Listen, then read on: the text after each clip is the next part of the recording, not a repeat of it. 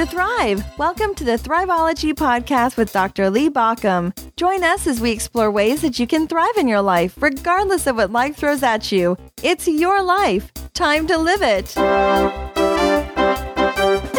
As I sat down to write the notes for this particular podcast, I was listening to a song. It was on one of those trop rock radio stations that I so like to listen to as I'm doing my work. And the song is kind of a country song, and it asked this simple question: when did I stop growing up and start getting old? And for me, that kind of marks that awareness of what happens when sometimes people find themselves in a bit of a life crisis, a midlife crisis. So for the next couple of weeks, I thought we would talk about this midlife crisis and how we move through it. I've already stated midlife crisis and how we move through it. So obviously, I believe that there is such a thing as a midlife crisis. A few years ago, a lot of research came out that kind of questioned that. In fact, all of the headlines screamed that there is no such thing as a midlife crisis. And yet, day after day, I was dealing with people coming into my office in a midlife crisis. The reason is because the research was aimed at the wrong thing. What the research was trying to figure out is there an across-the-board place where people get unhappy at midlife? And the problem is, happiness is the wrong scale of what's going on. So when I watch people marching through their midlife crisis, it's not about happiness at all. It's not even on the scale. In fact, the problem is because they're looking for a difference in happiness, sometimes people tell me that it's not that they were happy before and suddenly unhappy after. It's like they woke up. I remember the first time I was working with a couple, that the man had gone into a midlife crisis. This was years ago, early in my career. And I kept trying to get him to understand that marriage was important. And he looked at me, he said, "You don't get it." And he was right. I didn't get it. I was in my 20s. I didn't have a lot of experience in this. And he said, "You don't get it." I woke up one day and it was like there was a whole nother set of lenses on my eyes. It was like I put on a new pair of glasses and I was seeing things completely different. The color was different. The textures were different. Everything was different. And he said, "I don't know what this is, but I do know that I can't go back to where I was." I knew from some instinct that he was describing a midlife crisis, that he'd gotten to the place, that midlife point when things were no longer working out. He was a high-powered attorney. He wasn't happy with his job. He'd been doing some things that were probably a bit shady and would pay the price later on. He was not happy in his marriage. He really just wasn't where he needed to be. And so he was ripe for a crisis. But here's the thing. Many of us get to midpoint, ripe for a crisis, because the midlife crisis is a call for transformation. So while the researchers may be proclaiming that there is no such thing as a midlife crisis, I can tell you that day after day, week after week, year after year, I've watched as marriages got into trouble, as individuals got frustrated, as individuals began to seek out something else in the middle of life. So what is it we call that? Well, I still believe that midlife crisis is exactly what we call it. It's a crisis that's a transition point. It's that place where we're no longer growing up, but we're realizing we're facing something else. We do still need to grow and develop and change, but we're no longer growing up. We've gotten to that place where we've established adulthood. Most people hit that point somewhere in their 40s into their 50s. Some people never hit that question. Some people don't have the need or desire to have that question. Other people have it a little bit earlier, depending on what triggers it. So as we start thinking about midlife, I just thought today that maybe I would discuss a few midlife crisis myths. Now, understand that's not the same as saying the myth of a midlife crisis, but midlife crisis myths, so we can kind of get on the same page as what we're talking about. The first one that I would say is that there is the myth that there's no such thing as a midlife crisis. In fact, right after that report came out, I had many people contacting me saying, "Well, see, my husband, my wife's been faking it. There's no such thing as a midlife crisis. They said it." Unfortunately, most of those same people never read the original study that kind of provoked that in the media. The media loves to overstate things, and this is one of them. So that's the first myth I want to put aside. There absolutely is a midlife crisis, but let's look at it from a different angle. A midlife crisis is really a transformational point. I had someone come into my office one time and he said, I've been doing some crazy stuff. I bought a new car and got a new haircut and I've gone back to the gym and my wife says, you're having a midlife crisis. And you know what? I'm thinking that maybe she's right. And I don't know what to do. I need to get beyond this. And I said, well, congratulations. And he said, what do you mean congratulations? I said, well, congratulations is in order, not in how you're doing this, but the fact that you're doing it. The fact that you're feeling something at midlife. So congratulations that you've made it to this point where you're ready for something bigger. Because that's what midlife crisis is calling for, something bigger. A midlife crisis is a crisis in self-identity. It's a place where we realize that how we've done things hasn't gotten us to where we imagined they would. I believe that there are really a dividing point in life. There is a dividing point in life that is based in a few things. Carl Jung, one of the contemporaries of Freud, said the same, that at midlife, we have finished developing those areas and we're ready for something new. We've stopped building and we're ready for meaning. I believe that those three areas that are particularly under scrutiny during a midlife crisis is achievement, accumulation, and accolades. Because that's what the first half of life was about. Achieving. You spend your time going to school and following the path, knowing that that's going to get to the place where you have everything you want, not realizing that everything you want is something you didn't even know about. So we achieve and achieve and achieve, and we look for different places where we can get that achievement behind us. Maybe for you, it was grades or sports or school or career or somewhere else that you felt that place where you could just achieve, and then finally one day, the achievement runs hollow. It's just not doing what it once did. Achievement is a first half of life. Now, that doesn't mean you can't achieve more later in life, but the motivation changes. The second area, the second A, is accumulation. We spend that first half accumulating. We want wealth. We believe that accumulation, and this is the real heart of it, we believe that accumulation is what's going to make us happy. The next toy, the next piece of property, the next bank account, something is going to make us feel like we've made it. So we keep accumulating, waiting for the point when we have enough.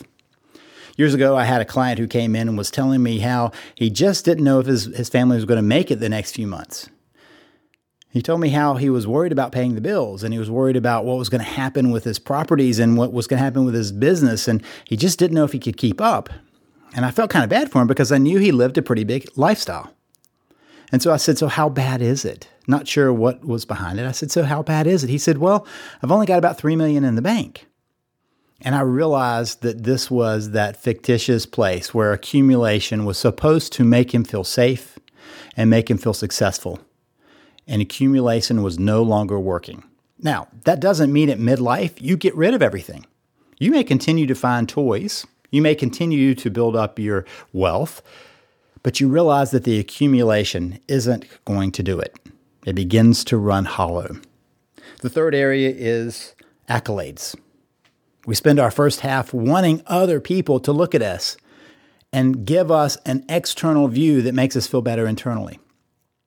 Somewhere along the way, we realize that no matter how many people say nice things about us, it doesn't get inside because we don't let it in. So the accolades begin to run hollow. That doesn't mean that later in life you want everybody to say bad things about you. It's just that your motivation is no longer around getting somebody to say something nice about you. It's no longer around trying to get the attention.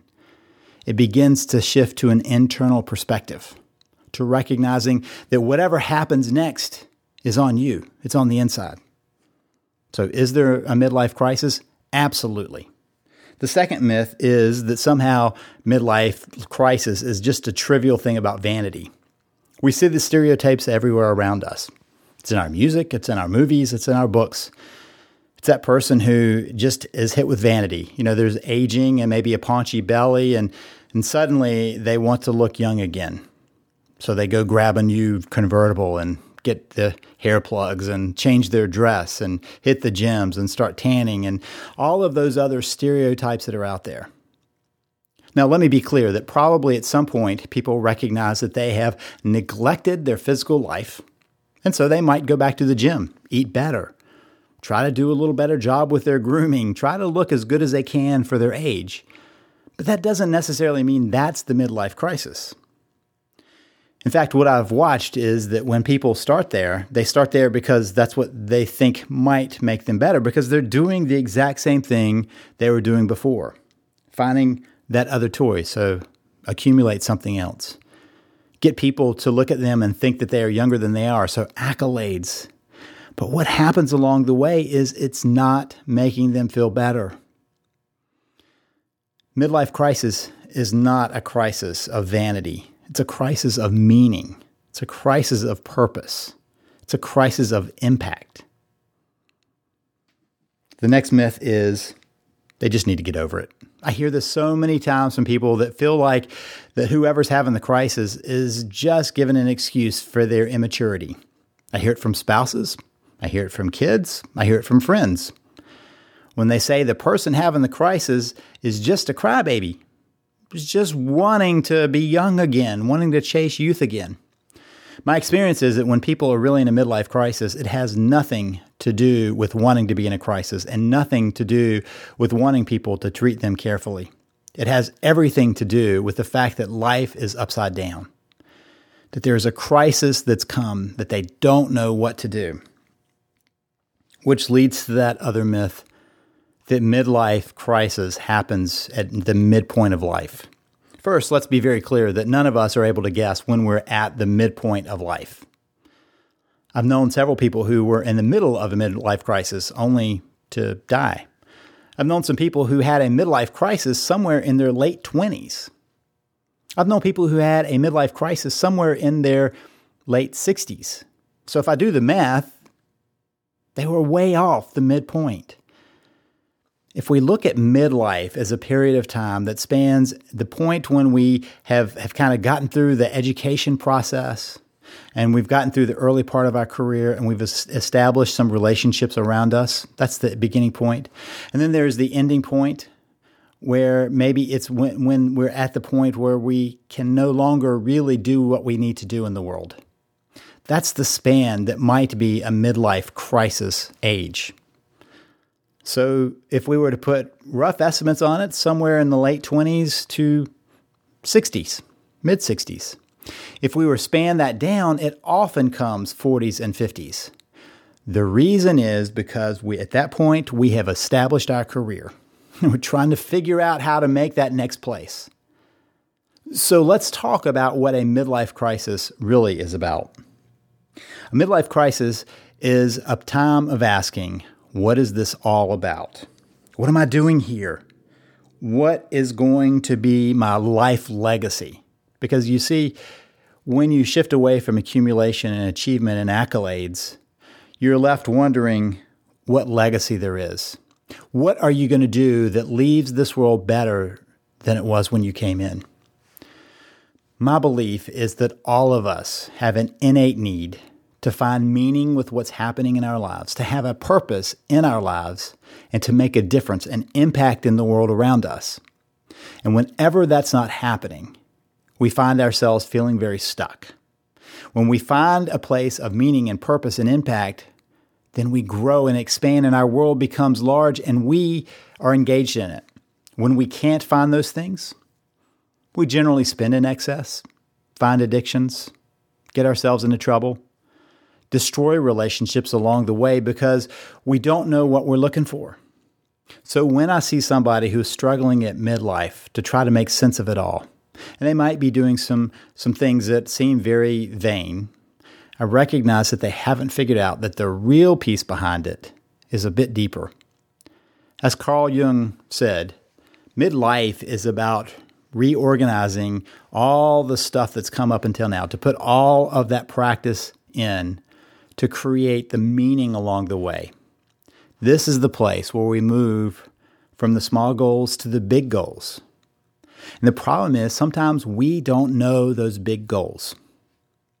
I can tell you that along the way, I think I can look back on several different mini crises along the way. When I was in my 30s, mid-30s, I had a health crisis. It woke me up to the fact that there was only so much time left, that I needed to be making sure that I was building my life of meaning and purpose. And I'll be honest, I think I had been doing that all along. My career had been around helping others, being of service. I created a family service center in the middle of poverty area. I'd served as a hospital chaplain. I provided counseling in all areas of life. I've coached people to success. I've dealt with organizations that were in trouble and brought them back to health. I had been building a life of meaning and purpose. But when I got sick, after I recovered, I realized that from then on, I was on bonus time. The doctor told my wife that there was an 86% chance that I was going to be disabled for life, and eventually what I had would kill me. That catches your attention. That makes you think about what's important in life, and I reassessed. My first little brush with mortality came much before that, though. In fact, I can think back into childhood when my father, a minister, let me go in and see a young person that had died, and it really brought home the fact that life is pretty fragile. And then as a chaplain, I noticed not just how fragile life is, but how desperately we hold on to life. I remember the first time when I was looking at somebody in their hospital bed, and it struck me that they were just like a family member. And it caught my attention that that family member was one day going to die. That wakes you up a little bit. But then I remember the moment when that person that was in that bed could have been me. That woke me up to a whole nother level of mortality. And yet still, it took my own illness for me to fully awake to the fact that I needed to make the most of my life. My bonus time I've spent trying to do more and more to make a difference in the world, to make an impact in the world. This podcast is part of that. I figured if I could find some ways of talking in ways that brought people through difficult points in their lives, that taught people that no matter what's coming in life, you can continue to thrive, that would make a difference. So part of what brought me to this place of having written several books and having created several programs on how to thrive in life, it's all because I realized one day that I only had so much time, and when the clock struck, I would never know it. But I could always ask, did I do what I could? So that's where we step into the midlife crisis. Can we find a way to move through it? Now, let me assure you that when we talk about the exit of a midlife crisis, it doesn't mean you end up divorced and driving a crazy new car with a whole new head of hair and a new wardrobe. Those are the flailings around of trying to get there. It also doesn't mean you have to take a vow of poverty and give everything away. There are many people that find a way of tapping into their deepest passions and hopes and to be okay economically, to have a life. So whatever beliefs you come into this midlife crisis question, I'm hoping that you see that there's something else there.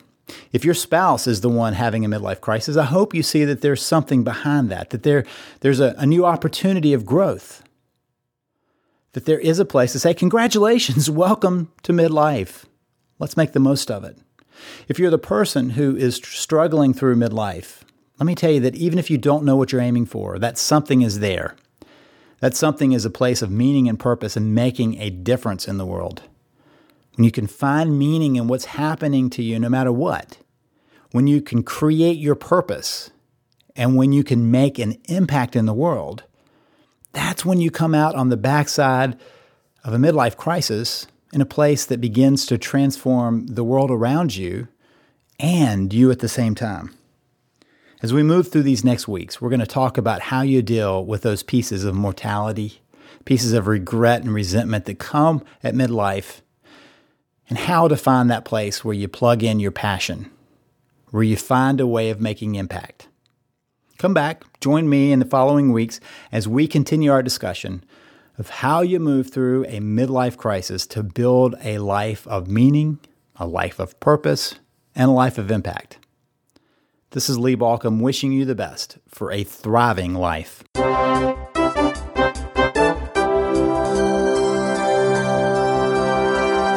been listening to the Thriveology podcast. Thank you for listening. If you want more information, visit us at thriveology.com or at thriveologymagazine.com. Remember that Thriveology is spelled THRIVEOLOGY. It's your life. Time to live it.